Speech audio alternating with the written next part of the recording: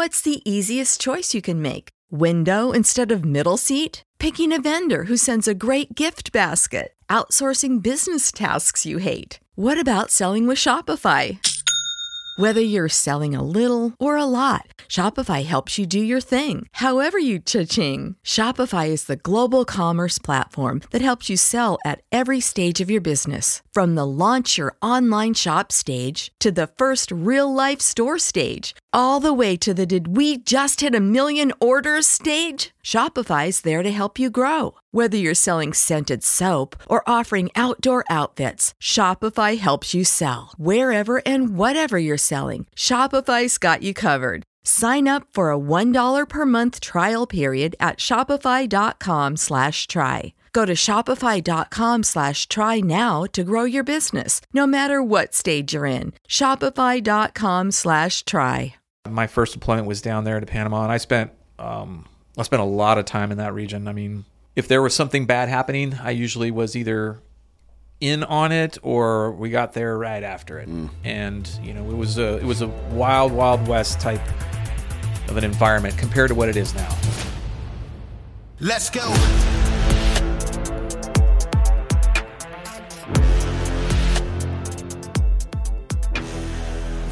Welcome to Citizen. We've got a special guest today, former Navy CEO from Trident Concepts, Jeff Gonzales. How's it going? Going great, Dan. How are you?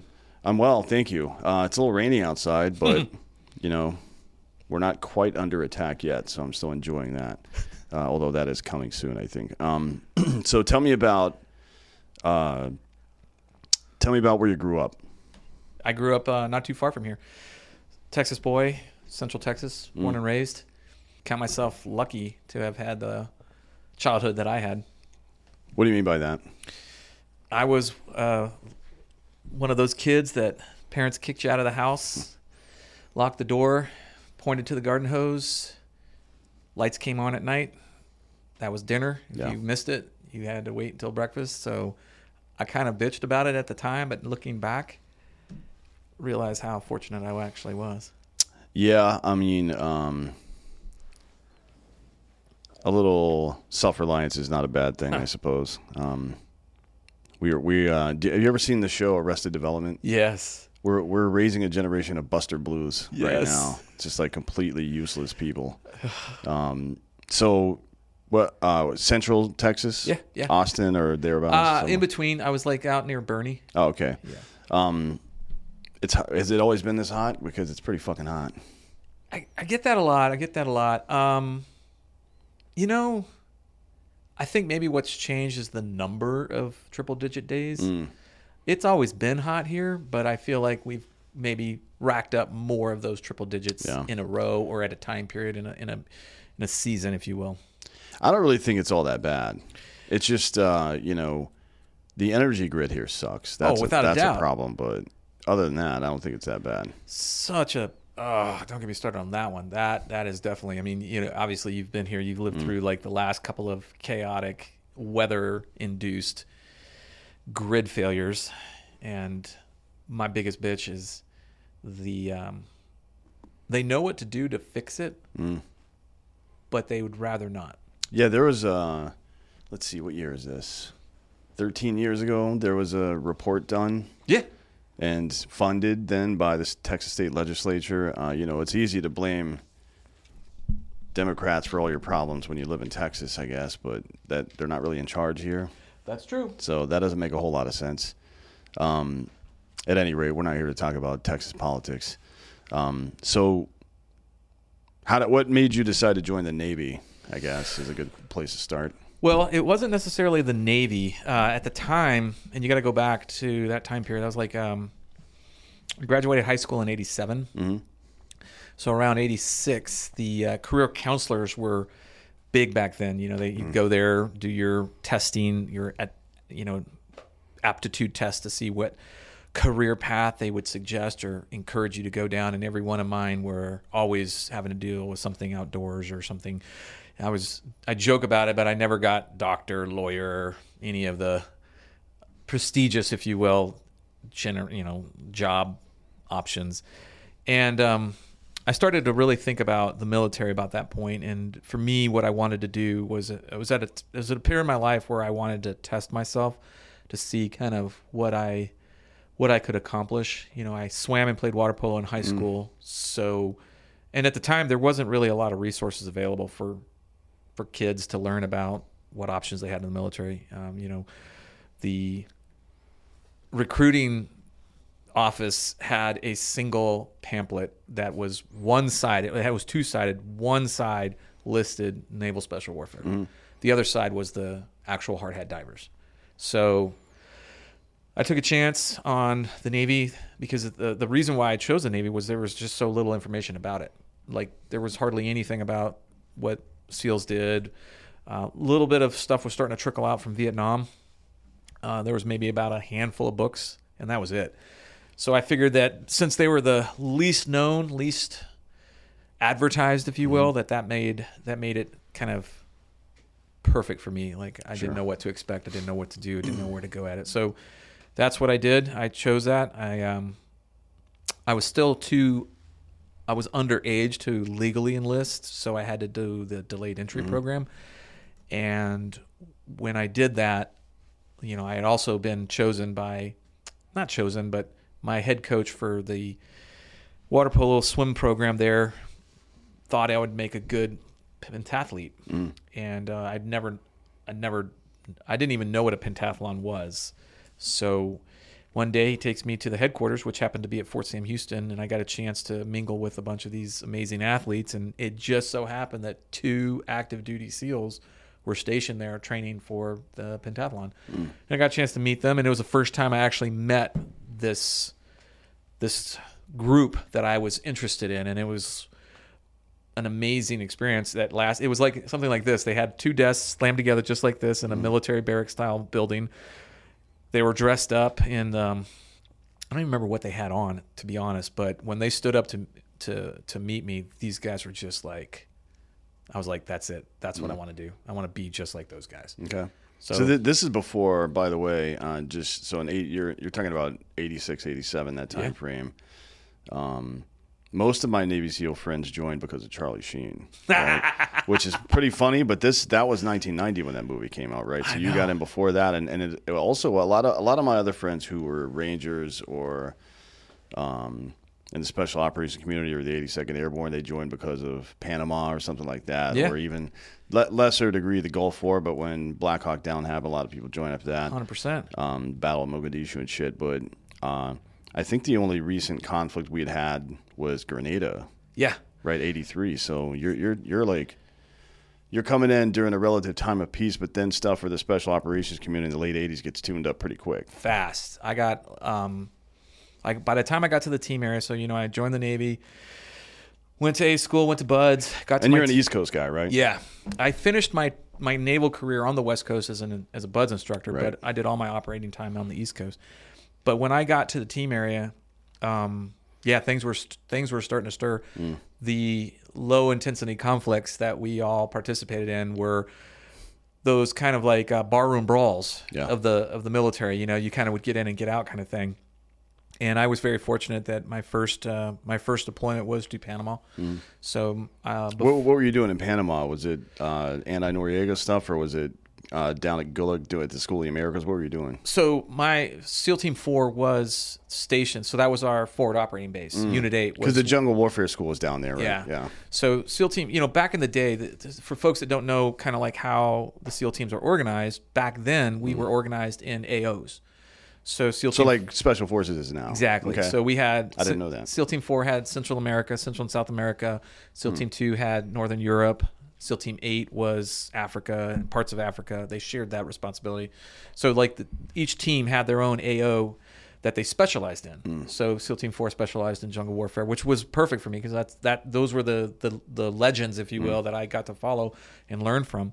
But yeah, my first deployment was down there to Panama, and I spent a lot of time in that region. I mean, I think if there was something bad happening, I usually was either in on it or we got there right after it.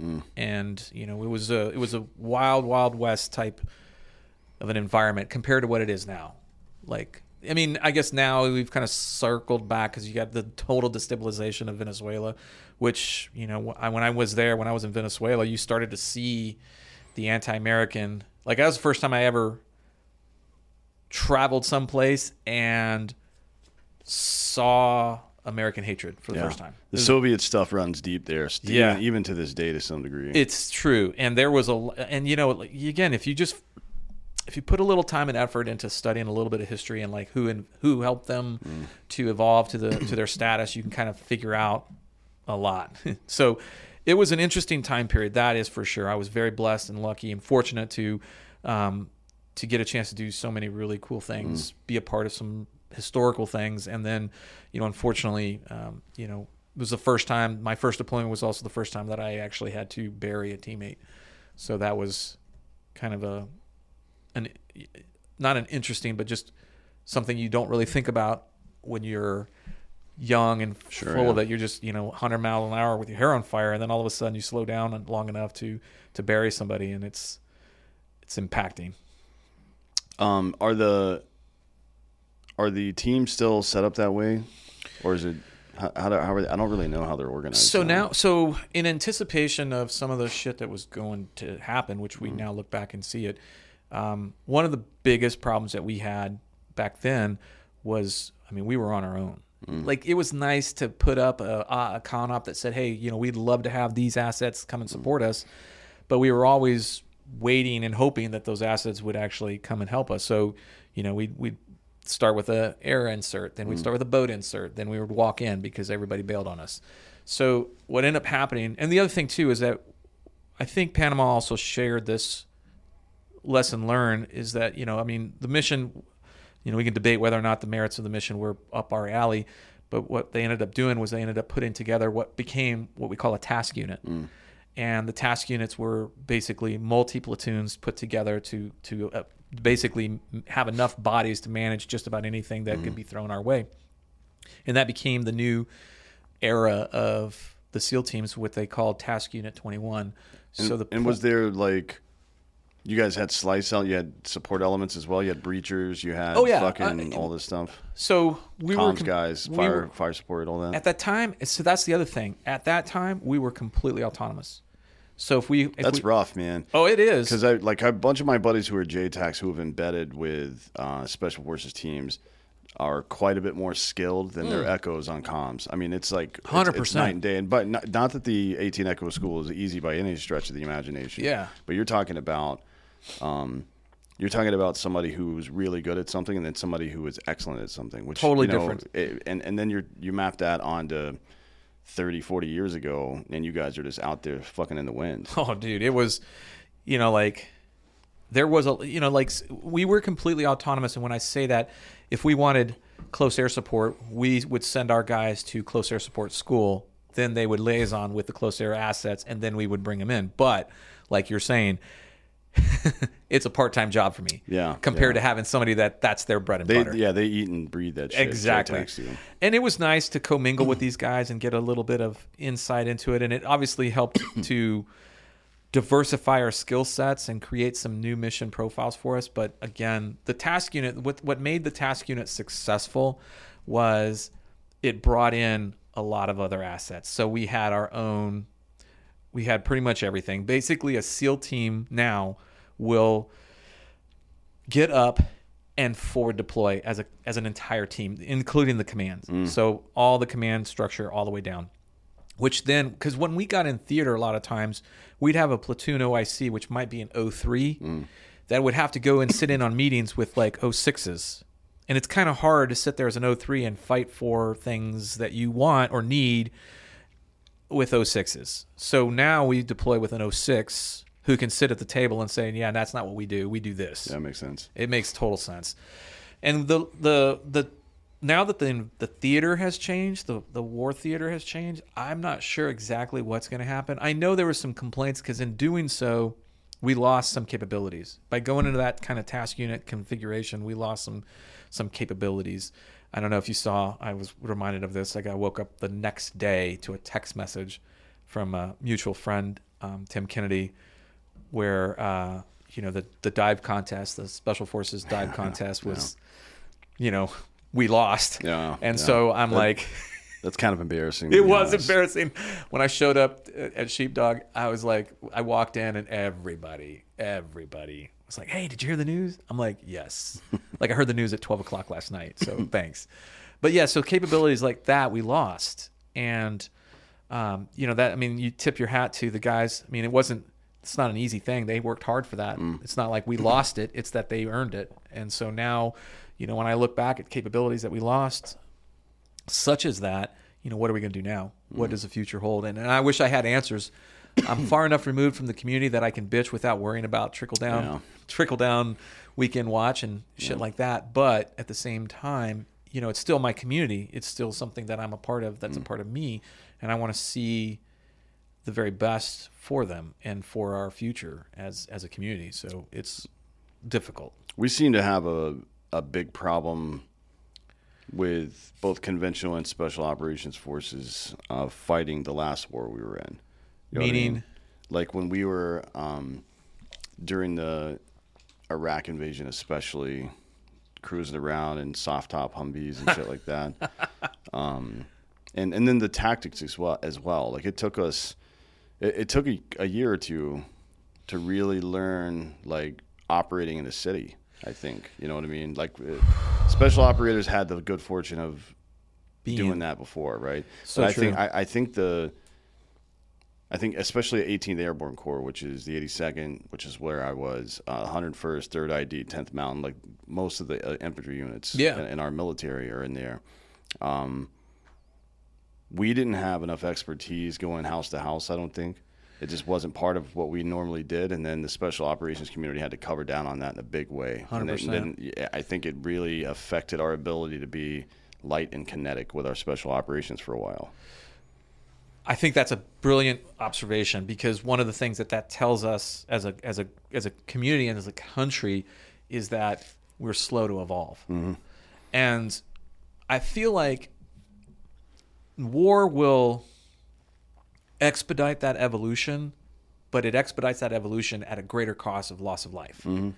And so we're, like we can sit back here and say things like, wow, well, like our lesson learned, that whole cycle of guys that were on the ground, like when IEDs became so prevalent, the information that was being funneled back and the SOPs that were being advanced and adopted, so that the next platoons that were going out had this information in their in their playbook, if you will, was awesome. I mean, we went from like an 18th month cycle of something like that being actually adopted to 30 days. Yeah, I mean, or less. Asymmetrical Warfare Group helped. Yes. A lot. I don't know actually when they came online. I think it was 04, 05. It was it was well into the ground campaign in Afghanistan. But we had, my unit when we were in Sadr City. We were there in 7 and 8 for the surge. We had an AWG element that was a couple of it was 2 Delta guys. It was a dev group guy and his commo guy. Nice. And then we had an FBI guy who was an expert on SSC, like search. I love right? that, man. I mean, that was it was a huge benefit for us to be able to have immediate, because we've got the Center for Army Lessons Learned, which is a repository. It's a library, right? But how many gunfighters are in the library? Yeah. Not enough, frankly. Like you should, if you're out there and you're planning on being in the military and you're not a student of military history, then you're fucked up.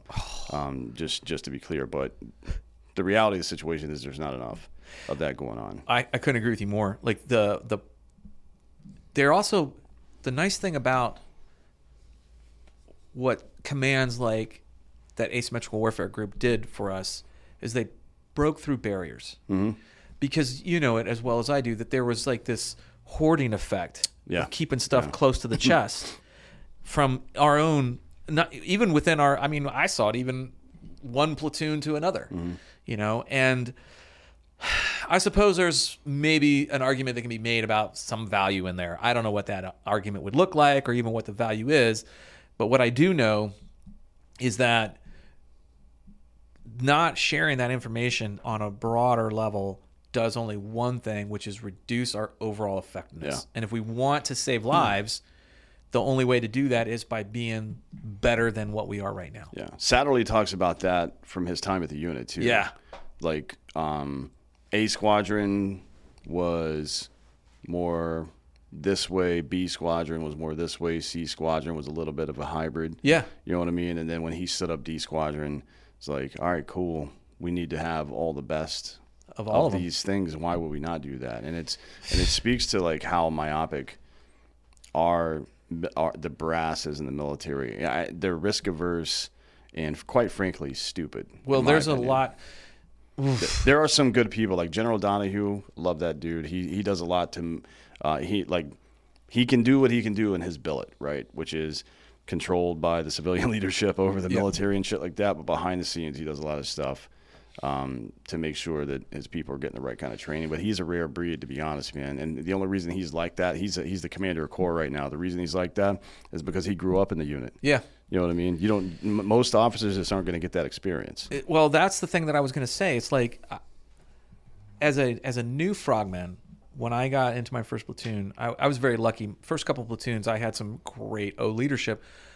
But I would almost say that my first 3 platoons, both the O's that we have were Mavericks, prior enlisted guys. And some of those guys had done some great stuff and were not just fresh off the boat. And the difference that I saw between that type of leadership and other leadership was a little frustrating. And so as those leaders continue to rise in the ranks and eventually get to more powerful positions, and powerful is not the right word, influential positions, they start to all of a sudden influence change down, which I've struggled with that. I mean, one of my let's just say less than stellar character traits is not having the ability to not meter what I'm going to say. And that periodically would get me in trouble because I would basically say things that I wasn't supposed to say because that's not what you were supposed to say. Yeah. There was some sort of unwritten law or rule that, no, you don't say stuff like that. You don't do that. And I'm like, why? Why are we doing it that way? Why? What's like my worst fear was that we were going to do something stupid because nobody was willing to question it. Isn't that the story of lemmings? Lemmings are those little creatures that keep walking forward until they fall off the cliff.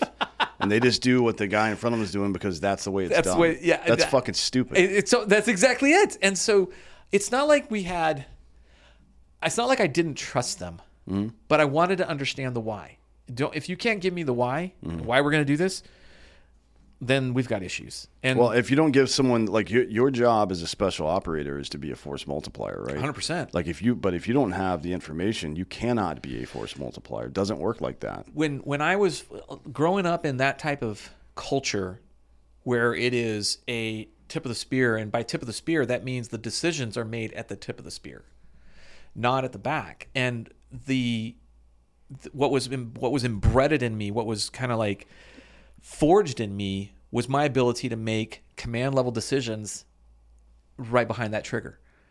And the only way that I could do that is by understanding what we're trying to accomplish. What's our goal? What's our mission? What is the commander's intent?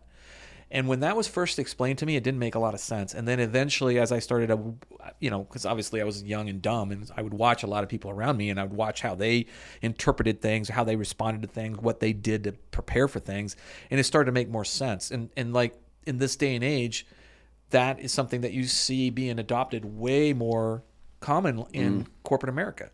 The bottom-up approach versus a top-down approach. Yeah. This episode is brought to you by ghostbed.com/drinking-bros. Ghostbed. It's the best bed in the world. It's the most comfortable. Sheets, pillows, the whole thing. I've got them all, man. And, they wanted to extend their best possible offer to Drinking Bros. They've been with us for a very long time. So this is the email they sent us. We want Drinking Bros to get the best offer, so I updated the code for 50% site-wide. That's 50%. Site-wide, use the code Drinking Bros. Drinking Bros with no G. For 50% off site-wide. Everything that you buy on this site is going to be 50% off. Again, they got the best pillows, sheets, mattresses. They got the mattress protector. If you're sloppy and spill things and you don't want to jack up your mattress, they have pretty much everything you need. They've got weighted blankets now. They've got the adjustable base, which we really like. I've got one in my home. So go to ghostbed.com/DrinkItBros. Use the code DrinkItBros for 50% off site-wide. And don't forget about their pay-as-you-go plan. If you're with approved credit, you're going to be able to pay this thing off over the course of 3 to 5 years for $25 to $35 a month. It's nothing. Go to ghostbed.com/DrinkItBros today and use the code DrinkItBros for 50% off. This episode is also brought to you by BlackRifleCoffee.com, the best coffee in the world. As a matter of fact, they won both the gold and bronze medal at the Golden Bean Awards this year for their exclusive coffee club entries in the elite category. So the best coffee on earth literally was Circus Bear by Black Rifle, one of their ECS. So I recommend that you go sign up for the Black Rifle Coffee Club. Use the code CITIZEN. You're going to get those points off. And, you get all the benefits for being in the coffee club. You get the free shipping. You get access to all the partner deals. You get access to the exclusive coffee club. You get access to any new products that come out before anybody else does. It's a very large club that they have over there. And the coffees are premium. Every single one of them is good.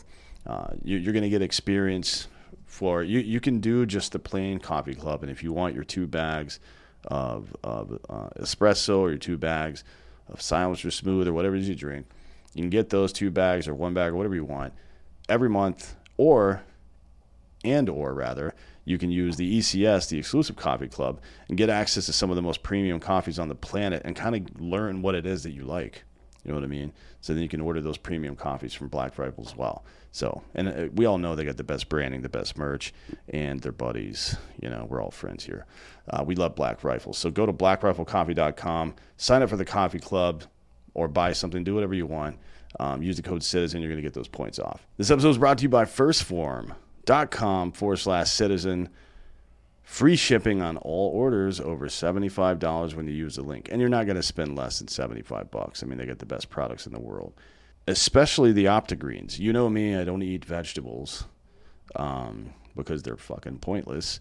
So I supplement with OptiGreens 50 from First Form. It is precisely formulated green superfood powder meant for overall immune system support and digestive health. It's really good, aside from just getting the daily greens into your body that you need. And make sure, by the way, you're taking this with MCT, because you have to take anything like this with MCT.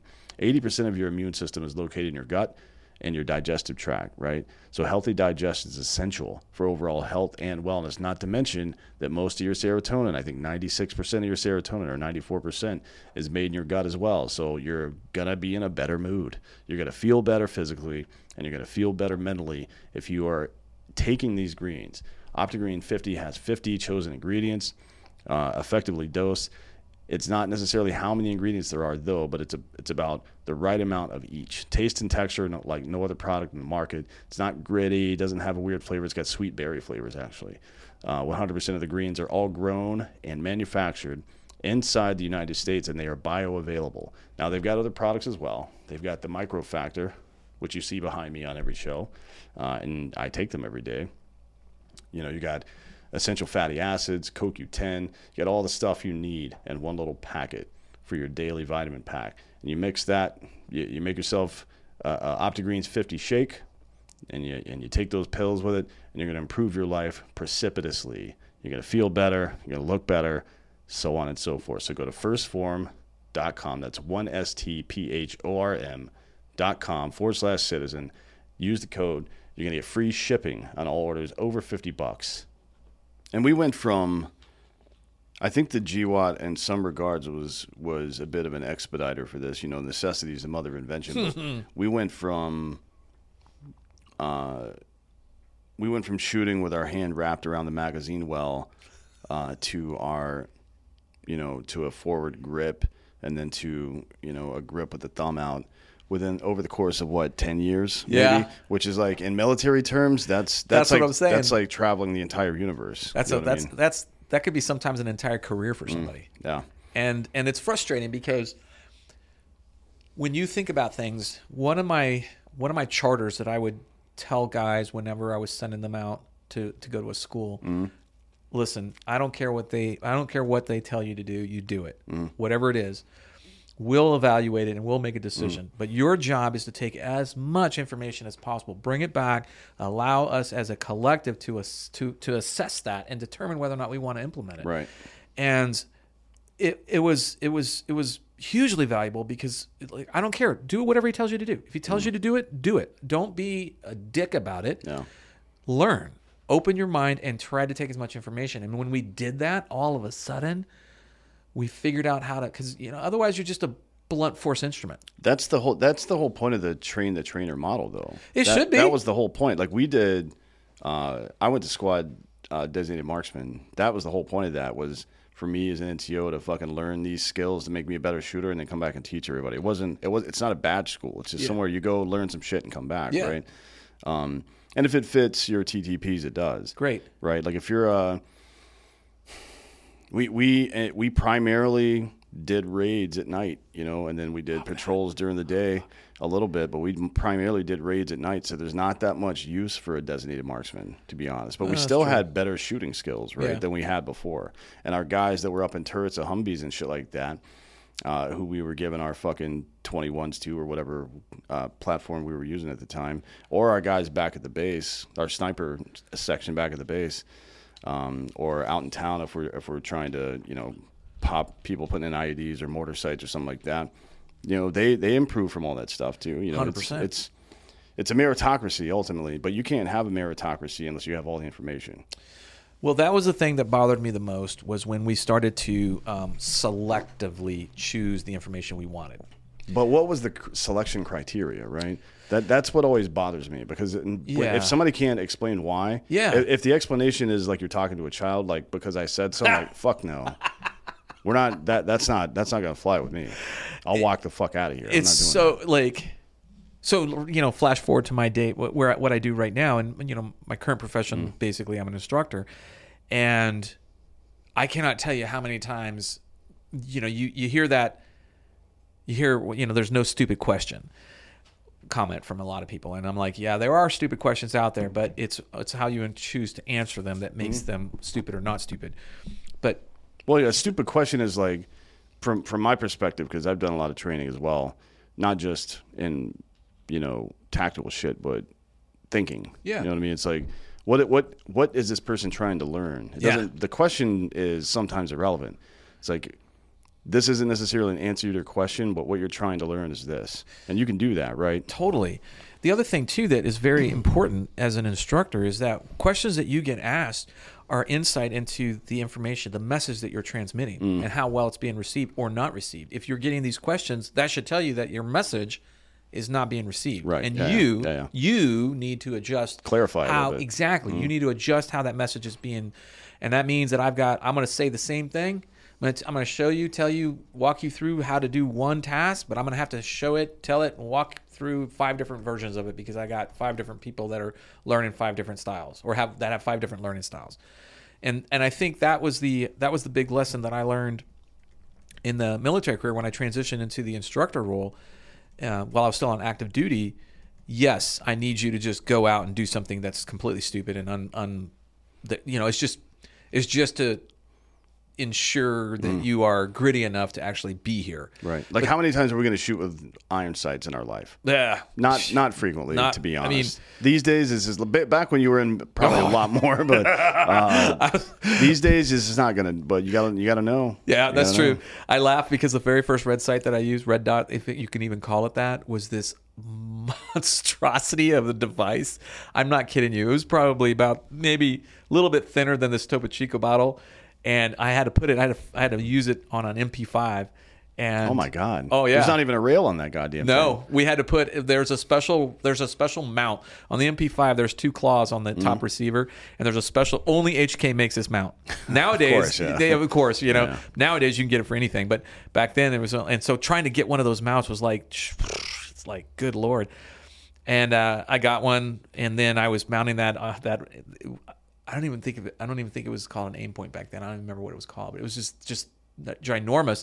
But what's interesting was, even though the concept was far from complete, the idea of what this allowed us to do, which was to operate more effectively at night. Right. That was the key. Like iron sights at night are tough. Not Yeah. going to lie. Yeah. They are tough. It can be done, and we did it for a long time. But you're just pointing and shooting. Exactly. I mean, you may as well be shooting a handgun at that point, right? It's a very tricky thing. This was a piece of technology that I recognized at that point in time, and I was like, okay, this thing sucks, but I love the idea. Yeah. Where are we going to see? What are we going to see? And to flash forward 30 years, well, maybe not 30 years, but 20-ish years, and it's crazy to see that.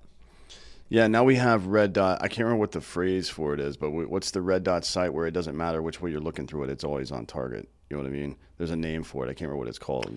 Well, the reflex sight is maybe what you're referencing, because like the very first time I actually saw a reflex sight in operation, I was actually down in Peru. Parallax, that's it. Oh, okay. Yeah. So I was down in Peru, and we were working with our counterparts down there, and they had this South African drum gun, 40 mic drum gun. Oh shit. Oh fuck, dude! It was a sounds 6 fun. Oh, dude. That's like Arnold Schwarzenegger in fucking T2, right? Isn't that dude. the one he had? It might have been. I think it was. Or no, can't- he may have had the HK version. It might have been, but this was a South African model, and what it had was this the very first reflex sight, which was this fiber optic tube on the upper receiver. And we would swap, right? So on this side of the range, we had our team with the M203s and M79s, and over here we had this one dude that had this drum gun. And so we swapped, and I went over there and I started working with this guy.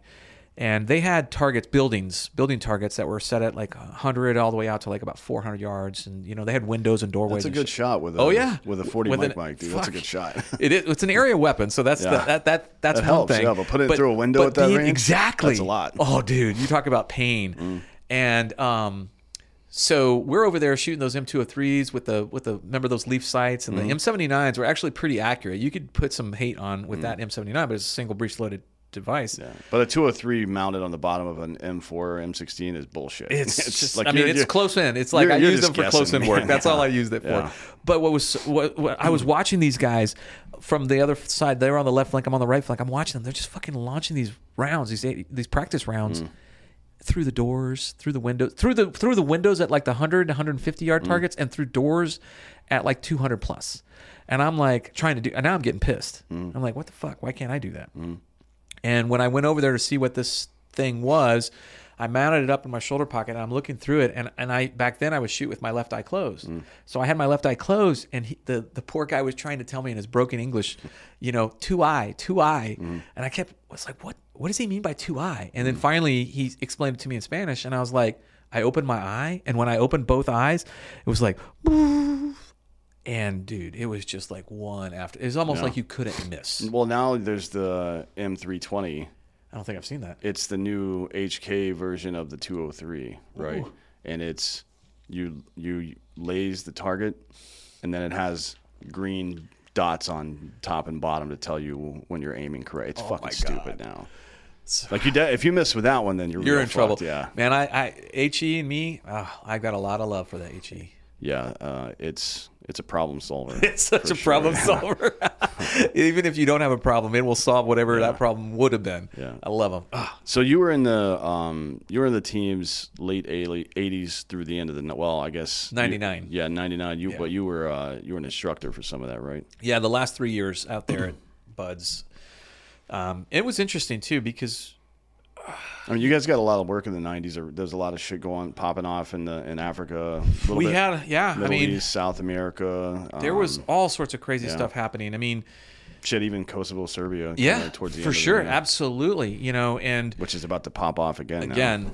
Those were all things that were all not restricted, but we're all set up in that AO kind of configuration. So, things that were happening in Europe were SEAL Team 2s. Things that were happening down in Africa, that was SEAL Team 8. So SEAL Team 4, once the war on drugs, which was the big thing, narco-terrorism was the heyday thing, man. Once the shift in the war on drugs kind of started happening, and we went from narco-terrorists to Islamic terrorists, it didn't die down because shit was still crazy down there, but the focus for the community started to change, and you could start to see it at that point. And and you started paying more and more attention to the terrorist activities that were happening. Yeah. I mean, once Pablo got clipped in 93, it was pretty much all Middle East after that. It was 100%. That almost was the end of an era right there. Because and then bin Laden bombs the fucking World Trade Center basement that same year too, so I'm sure that had something to do with it. Probably, but the other thing too, what I saw was we wanted an out. You know, that was like the war on drugs was just not going to go down. It was it wasn't going to go the way we wanted it to go. Yeah, drugs won. They did. And they'll always win. There's no way to beat that. The way the strategy that we were using at the time, abstinence and prohibition, it's like I don't know, man. I was all for it. I'll tell you right now, I was all for it. I was like, yeah, this is the way we need to do. Let's go. Let's fucking hunt these things down. I mean, dude, the shit that we burned and blew up and all that stuff down there didn't do shit. It was a drop. You can't burn it fast enough. There's no way to. And the problem that we ran into, and we saw this in Afghanistan, was with with all the villagers in the remote parts of that region. Their only way of making money is growing opium, growing poppy, and selling it. And that's we wanted. And I remember when we first tried to go in there and try to change that. And like, did we not learn anything from Central and South America? Because this shit, if we want them as our allies, that's not how it works. That's not how this is going to work. We can't tell them to, hey, stop trying to feed your family.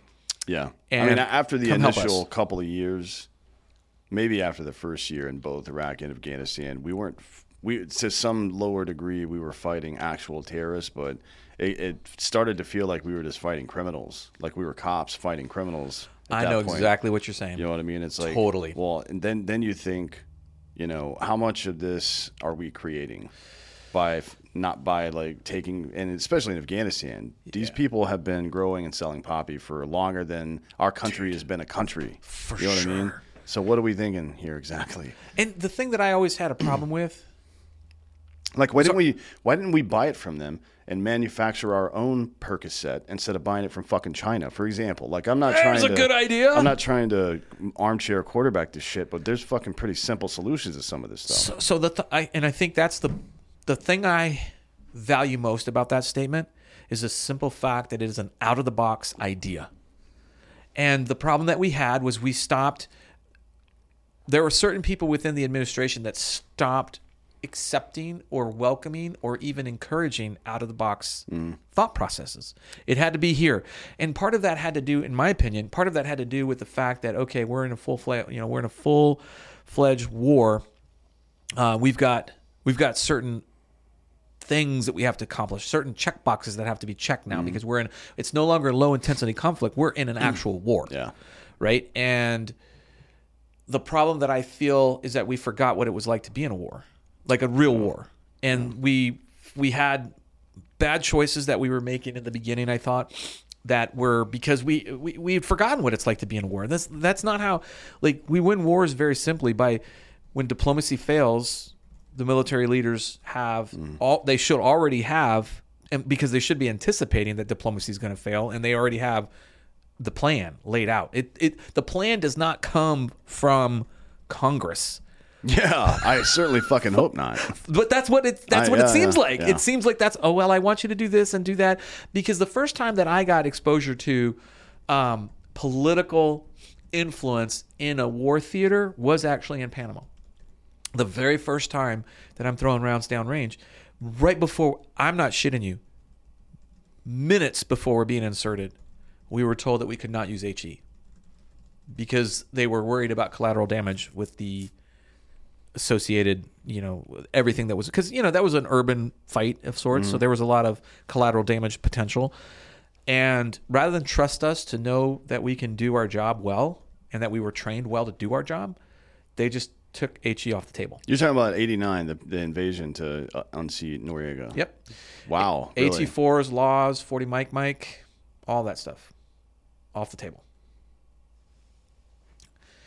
And this is on an airborne insert, right? Well, you guys were a boat insert, right? We did for the airfield. And Yes. then Rangers jumped in, 82nd jumped in, and I Yes. think some unit and Special Forces guys jumped in as well. if I'm not Maybe mistaken. I don't remember that, But you guys we went in. So there's no reason that we couldn't bring that stuff. Yeah.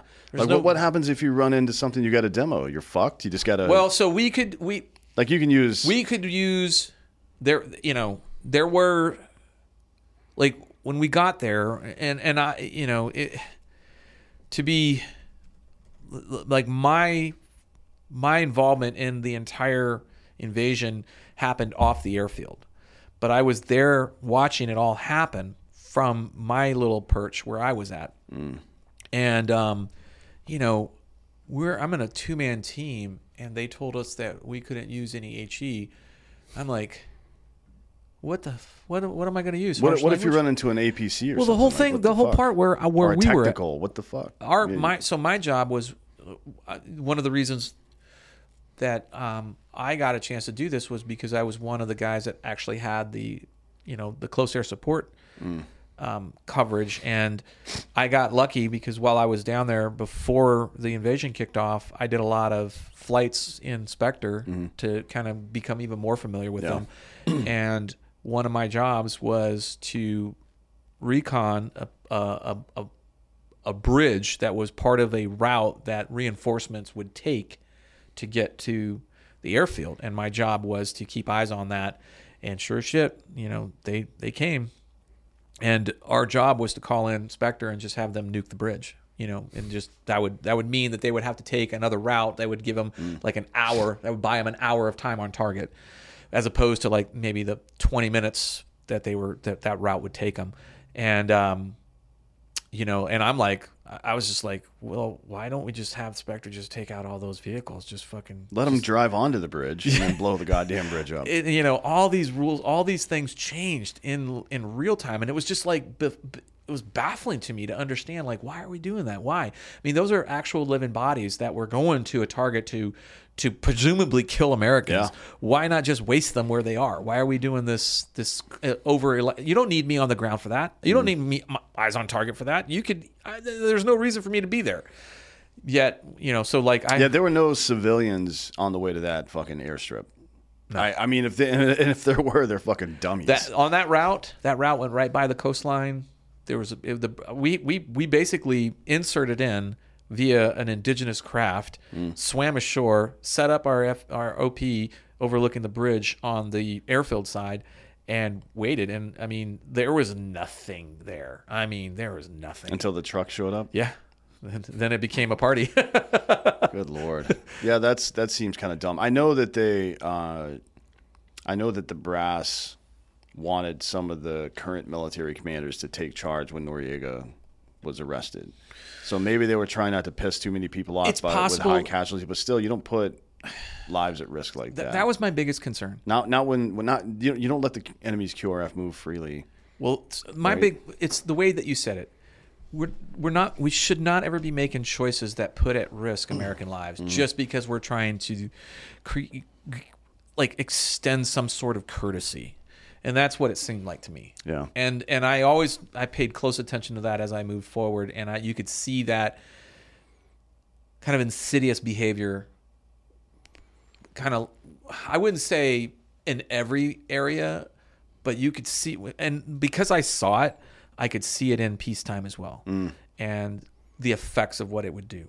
And I'm like, listen, this is my problem. This has always been my problem.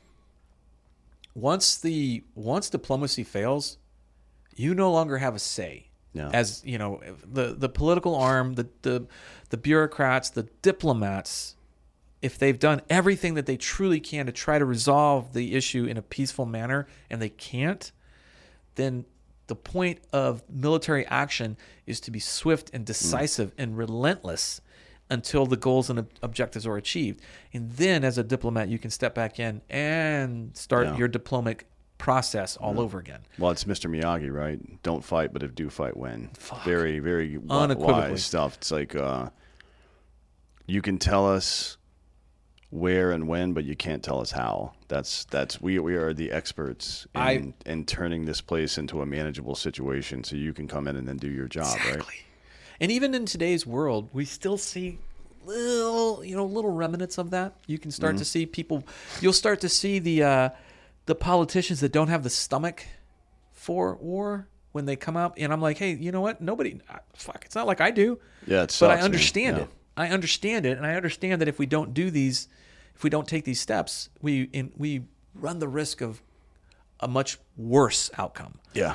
And so, I get it. You don't like it. Fine. Nobody does. Show me somebody that actually likes it, other than the other than the vendors and the manufacturers. But the point is that you can't do anything from your DC plot, other than wait until it's resolved. Yeah. Otherwise, just don't ever think, because I feel like what's happened is that the use of force has kind of lost its edge because we've watered it down through this hybrid kind of diplomatic process of continuing to stay involved politically through the warfighting aspects. And, maybe there's never going to be a different outcome. Maybe we're at a point now where that's always going to be the case, where it's always going to be embedded, if you will. But we're not diplomats. No. We're the edge of the sword, man. You got to use us, sheath us, and then get back to business. That's the whole point. You can't do this stuff. And what you hope for is that you hope that the results are so impacting that the future diplomatic relations are more effective because there is this historical perspective to draw on. Yeah. And we've lost that. Well, we were lucky in Panama because we had a very clear mission. Right? It is very clear. And that's like the guardrails provided by having a clear mission, I think, will supersede or cover up some of these flaws we have in our process. But, the GWAT, saying that the mission is to democratize one of these places or that it is to stabilize Baghdad, right? What the fuck does that mean? You know what I mean? Like, kill the enemy. I'm sorry to interrupt you because that really rubs me the wrong way. Yeah. Because how are we even trained to do that? Yeah. I understand winning the hearts and minds. The SF's mission is a beautiful mission. It's a wonderful mission. It's been successful in many ways, shapes, or form. But it is in a very small. That is practical in a very small, controlled environment. A city or a country. That's not our job. That's not like. And the other thing I learned too is not everybody wants to be an American. Not everybody wants the American life, and good for them. That's great. You don't have to. I'm not. But the problem is, I feel like we are forcing it on people. Like Iraq was a perfect example. We forced that stabilization aspect, and I think maybe that's because some folks in D.C. did not have the stomach for what we were trying to do. Yeah. And they felt like this was a way to the olive branch. Well, we'll rebuild for you. We'll destroy everything, but we'll rebuild. So let us get in there and destroy everything. Kind of like hey, we're going to give it to you and we're going to put you in power after we leave. Yeah, sure. And that doesn't make any sense unless you think of it from the perspective of the fact that these politicians in D.C. own stock in Raytheon, Boeing, General Dynamics, Lockheed Martin, and so on. I try to give everybody the benefit of the doubt. I really do, man. It's harder and harder these days, particularly when you start to see all of that shady shit come into the surface. And it begs the question, how objective are they? How objective are they, and do they honestly have the best interests of American lives in mind? And one of the things that I remember, I got a chance to meet Colin Powell, and what struck me about him was his heartfelt concern for all the men and women in his charge. And how, knowing that he was sending some of them to their death. Well, he had been there. Exactly. It's a difference, right? Exactly. He was a second lieutenant in Vietnam, which is fucked, right? Like, that's the worst thing ever. Not much career stability there. Yeah. Well, there's not much chance of staying alive either. Exactly. But that was my point. It's like, I learned a lot by watching him as he advanced in the political circles. And I didn't always agree with things that he said or did. But what I believed was that he still believed in putting American lives first and making sure, knowing that these actions are going to cost the lives of Americans, knowing that it was worth it, and having a way to objectify that, like putting it on paper as to say, like, this is what it means to say that we won. Yeah. And now we're getting involved in another one with Ukraine, and it's like, I don't think I'm a non-interventionist when it comes to the U.S. military at this point. Not that I would always be like that. I do trend pretty libertarian, so I don't like that base in its, intrinsically, I'm not a fan of that. But I don't think we should have not gone to the European theater in World War II, or to like, right? We had different. We had to do something there, certainly, but this one. These new interventions that we're involved in, we don't have any kind of, like, you can't use the military for diplomacy. It doesn't work that way. You can use it to win things and then be diplomatic off the strength of that win, but you can't send us in while you're being diplomatic. Like, diplomacy stops when we get deployed, and it starts again when we win the conflict, right? I mean, it's as old as time itself. You know, when you look at ancient warfare, you know, when diplomacy failed, troops were sent in, and they were sent in, and in some cases they were given instructions no quarter, for the simple reason that the politicians didn't want to have that conversation again. And whether that was right or wrong, they didn't have that conversation again. But when I see things happening right now, like Ukraine and our involvement, my first question is why? Why are we involved? How does that benefit U.S. interests? And I'm not questioning whether or not it should or shouldn't benefit U.S. interests. I want somebody to actually, in plain English, explain it to the American people. How does our involvement in Ukraine favor U.S. interests? Yeah. And don't give me this. What you hear is the Russia is the boogeyman thing. Like, come on, they can't even beat Ukraine. Are you fucking kidding me, dude? Bro, we know this. We've known this about Russia since World War II. Good at information operations, good at spying, pretty decent at building weapons, bad at infantry. They're not good at fucking war, man. They still and you can see it right now live on television. They fight wars like it's the 1950s still. That's a good point. It's like, if Russia came after us, we would annihilate them in a second, right? So the only logical conclusion to that is some kind of nuclear conflict, which we're now stoking. So, and I feel like exactly. I feel like Russia rode on the coattails of MAD. Yeah. You know, they were like, you know what? If we just put it's mutually assured destruction for you guys out there in the audience. Thank you.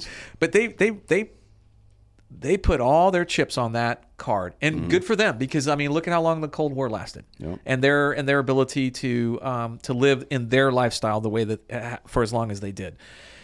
But the problem with that is that they put all their money and all their great minds into the nuclear option, as opposed to how do we train our people to be war fighters for when like okay, so what if? And I think that's the difference between our mindset and their mindset is, you know, with the attack at Pearl Harbor, it became clear to us that we were vulnerable. Yeah. And that changed how we looked at things dramatically, and how we continue to look at things. You know, I don't want to tell people never to fear an invasion, but yet here we have one. We don't like to call it an invasion, but that's exactly what it is. It just didn't look like the invasion we expected. Exactly. That's my point. And, you know, so if you define the outcome and you look for the patterns, you'll see it. And that's what I see right now with the immigration that we have right now. It's another form of an invasion. People don't like to hear that. I don't care. It doesn't matter if it's true. If it's true, then, you know, it doesn't matter whether you're liking it or not. Doesn't make it true or false. Yeah. Yeah. And now... And I look, aside from all the reasons that we shouldn't be involved in the first place, we run into the same bullshit that we always do since the GWAT began, which is what exactly is the desired end state? Like, that's what you give to a military commander. You say, hey, these people are acting up. We need this end state. Yeah. Here you go, figure out how to do it. Tell us what you need to get that done. I can't figure out what we're doing in Ukraine. Are we just going to keep funding the war until Ukraine is out of people? Because they've lost over 500,000 people already. Oh, my God. You know what I mean? Most of these people have no idea what they're doing. Not that they aren't brave and It's totally different. Good for them for fucking standing up and fighting for their country. I would do the same, but I've been trained to do that. You know what I mean? It's not the same thing. So my biggest bitch is... I feel like we're just feeding these people into a fucking wood chipper right now. For what reason? So it's like you ask somebody in fucking D.C., like, why are we doing this in Ukraine? They're like, oh, it's a strategic thing for the United States, and it's worth 500,000 Ukrainian lives. Really? So you here's believe a good way to look at that. All right, so let's take hindsight. I know hindsight sucks, but we have it to work with right now. 500,000 people have died as a result of what's happened over the last 2 years, however long it's been going on. Are you saying, had we not had any involvement whatsoever, that those 500,000 people wouldn't have died, or would that number be more?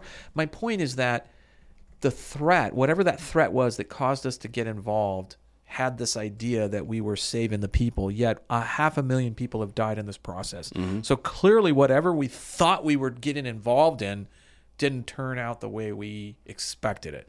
And my question is like when you get into this, you touched on it. Like, I want clearly definable objectives. Yeah.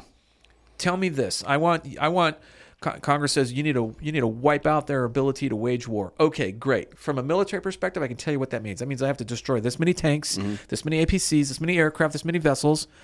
All right. I need to reduce the actual able-bodied arms to this amount, whatever or that this percentage infrastructure is. or whatever. Boom. Right? It's Yeah. easy. Yeah. At that point, it's super easy. And now we're also fighting a smarter war, because now we can use our technology to fight that war for us. We can also limit the loss of life even on the enemy side, right? That's another part. Like, well, what's the minimum? What's the least amount of people we've got to kill to make this work? And that should always be an objective. And here's the thing: I don't expect that's going to resolve it in perpetuity.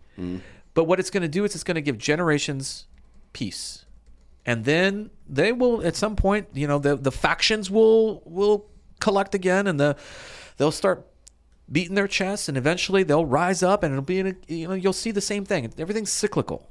And so what we did for them by taking that approach is that we gave them 2 or 3 generations of peace and prosperity without us having to actually get in there and teach them how to build things, teach them how to create a roadway or a wadi or whatever. None of that shit that we should be doing. I don't think the non-warrior understands any of this shit, though. I don't think they can imagine shooters stopping and think about keeping body counts low, for example, because they just assume we hate the enemy. Like, that dude is on the other side. Fuck him. I want him to die. Yeah.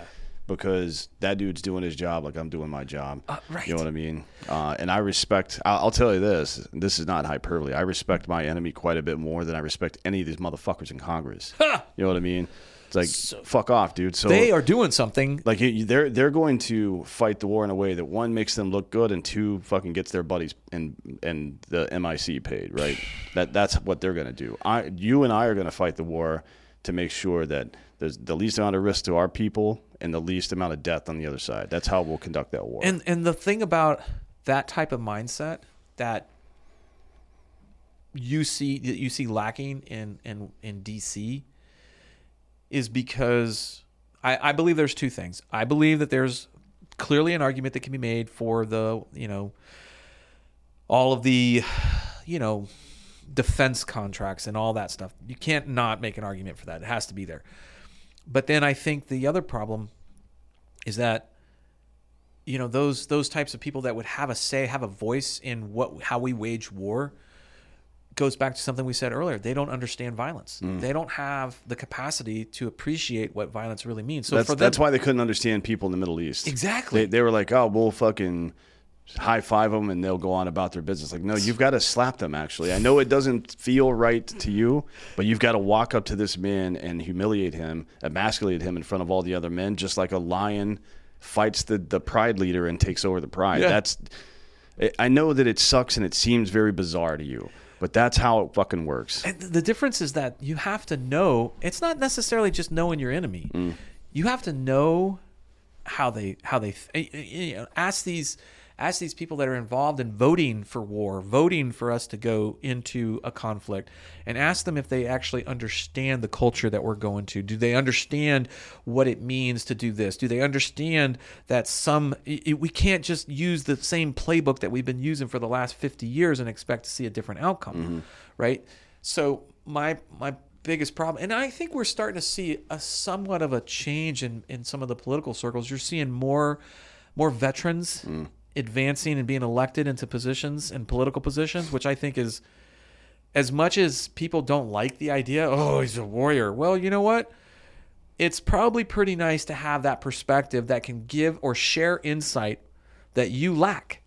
Wouldn't you want to have that information, all available information, before you pass some sort of or a vote on whether or not to send American lives to their death? Well, at NASA, they have astronauts and they have engineers. Yeah. And the astronauts do not tell the engineers what to do, ever. Yeah. Right? They give them feedback like, hey, this is more practical for what we're trying to do, and then the engineers tell them if that's possible or not. Yeah. But that is a two-way street from both directions. It's a great model. You know what I mean? Like, that's the only way that something hyper-dangerous can ever be efficient.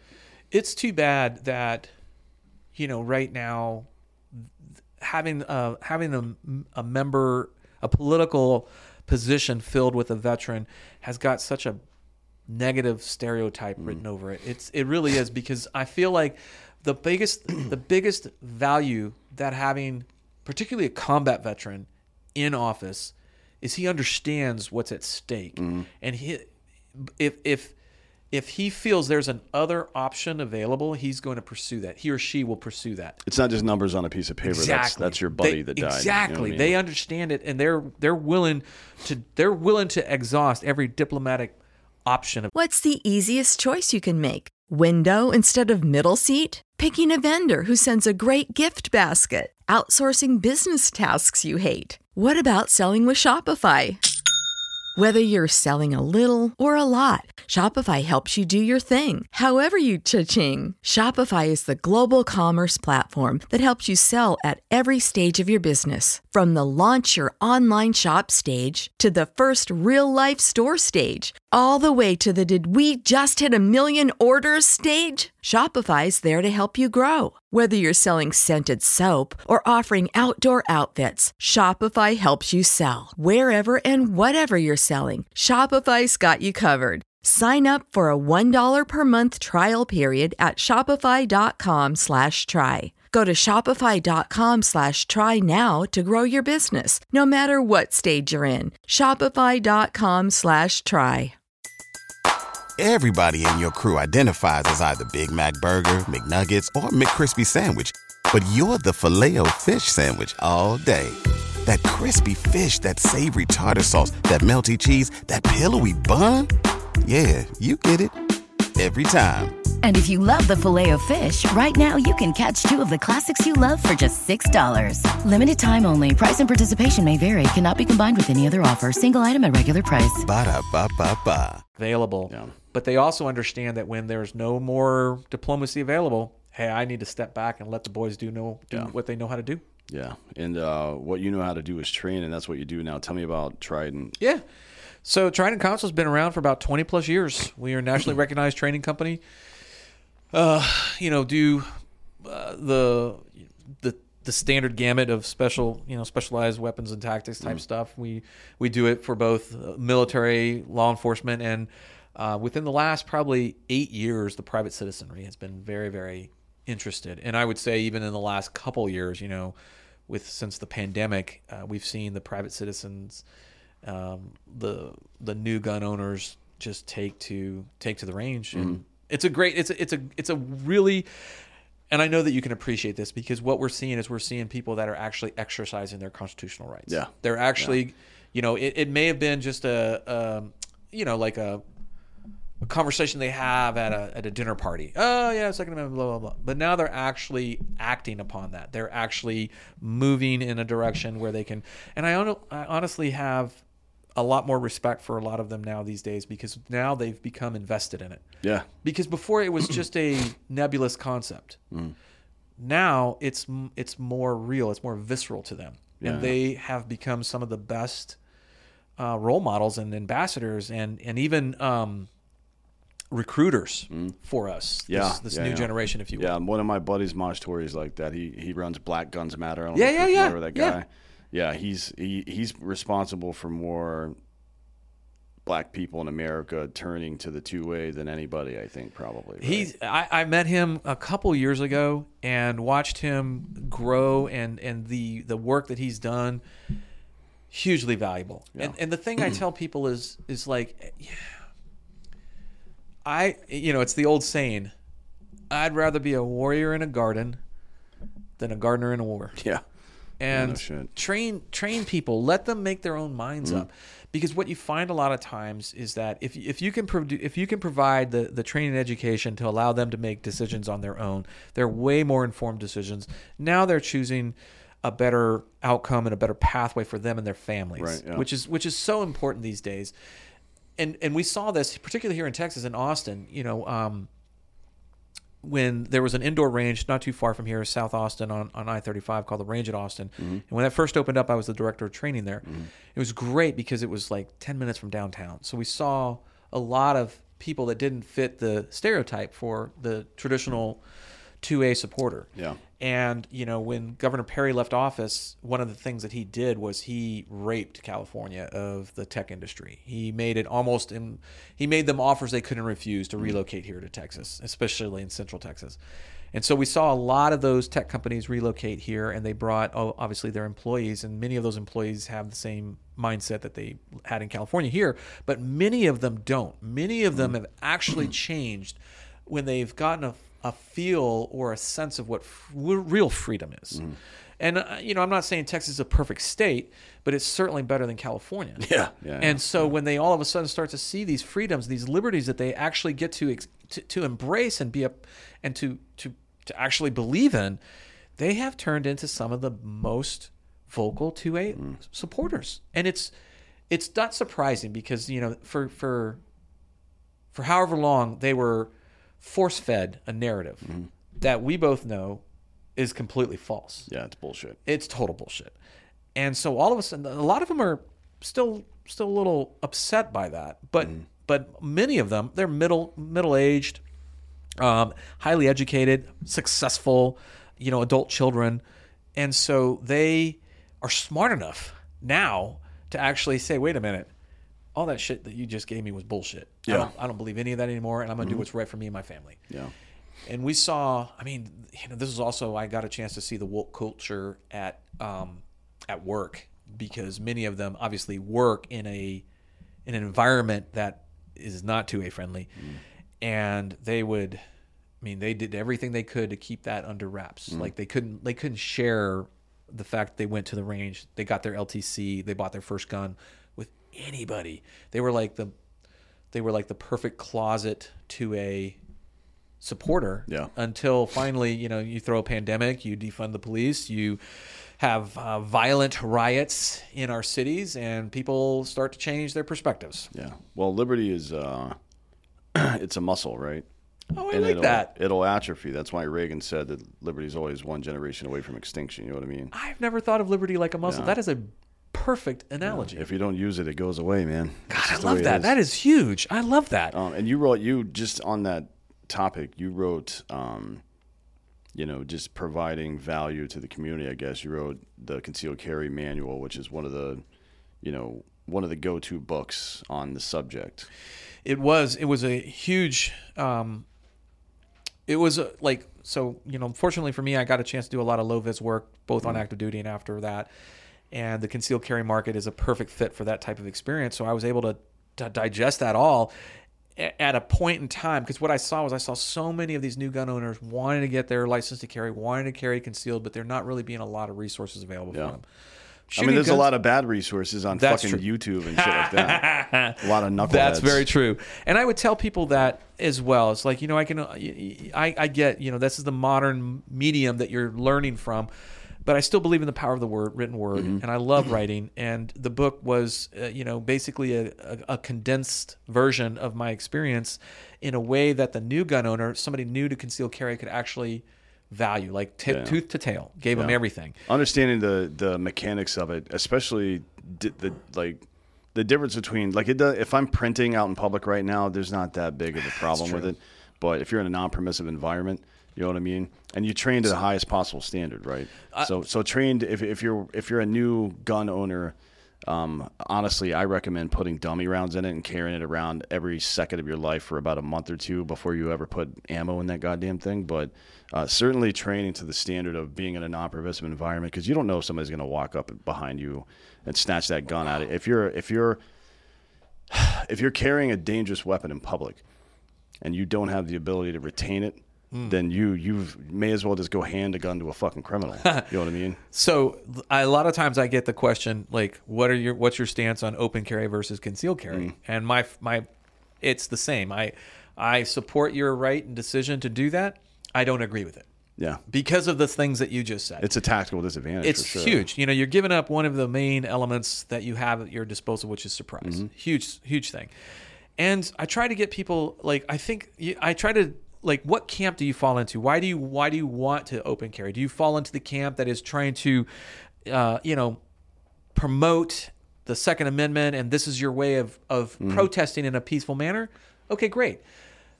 But just realize that you're still putting yourself at risk. If you're going to do that, that's great to do it, maybe at the stair steps of the Capitol when it's an active, involved kind of organized kind of process.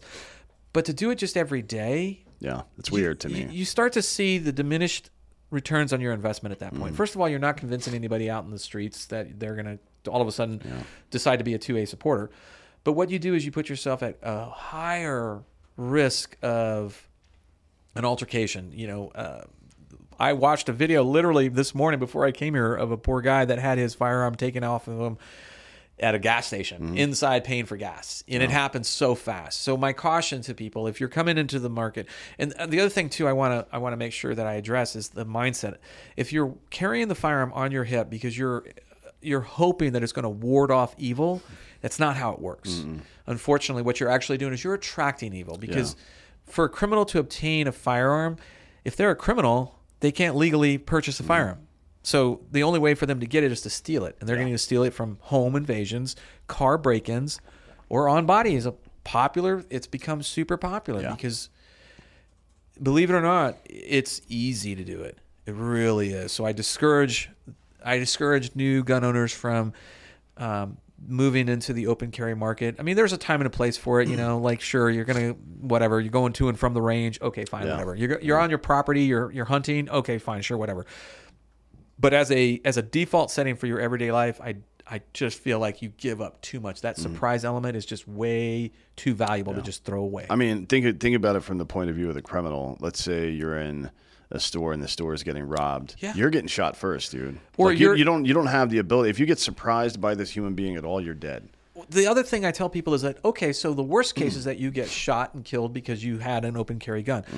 But less worse, you don't die, is that now you're the attention of the criminal.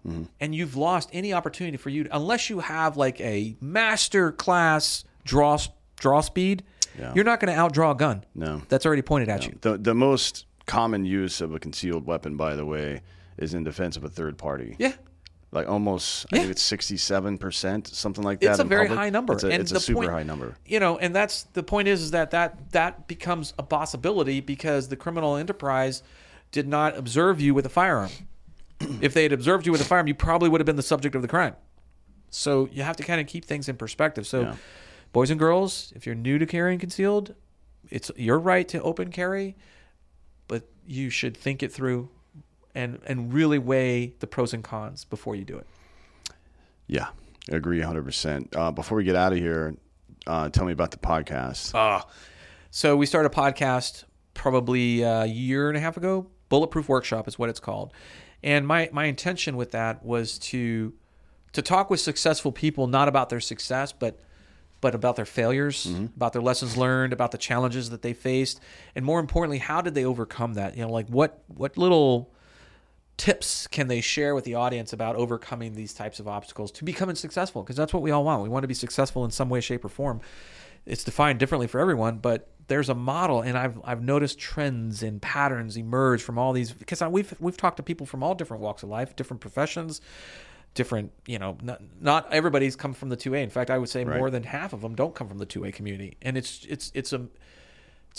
really valuable for me to sit there and talk to somebody and how did you overcome these challenges? I'm still learning. I'm still trying to figure out myself in this lifetime, and I don't have all the answers. So, and one of the things that I try to do, and it's a tip of the hat towards the poem, which is to beautify my life. And I feel that the way that I can do that is by learning to do things better. Like whatever it is that I'm doing, how can I do it better? Yeah. And when I see somebody that's successful, that's doing it better, I want to learn from them. I want to figure out, how did they do it? What can I do to help, improve my, my ability to do that? And so it's been a lot of fun. I did not expect to like it as much as I did. I've been a guest on many shows, but to sit in your seat and be the actual host, I didn't think I was going to like it as much as I actually did. It's a little bit, yeah. I mean, I enjoy it just because I get to learn stuff. Yeah. It's I've talked to like Nobel Prize winners, for example. We've had Oscar winners on the shows. Wow. Yeah, it's like, it's pretty sweet. Yeah. Not gonna lie. And that's the thing. It's like, somebody like yourself and myself, the insatiable appetite for knowledge and learning and perfecting ourselves is something that I don't ever see going away. No, it'll never go away. That's why we'll keep doing this. Yeah. Because, I think it provides value too, but it's not, this isn't all, self-sacrifice here. Yeah. I get a lot out of this. That's what I would say that I get more out of it. I shouldn't say it this way, but it's kind of how I look at it. I do this selfishly because I want to get better. Well, hopefully we got a little better today. Oh, hell yeah. Hopefully you guys will get a little Liberty better. as a muscle, man. Yeah, I fucking love that. Yeah. That is going on. I'm taking that for sure. Yeah, take it. Everything I say is free. Look, thanks for coming today, man. I appreciate My pleasure, it. brother. Yeah, and thank you all for listening. This has been Citizen.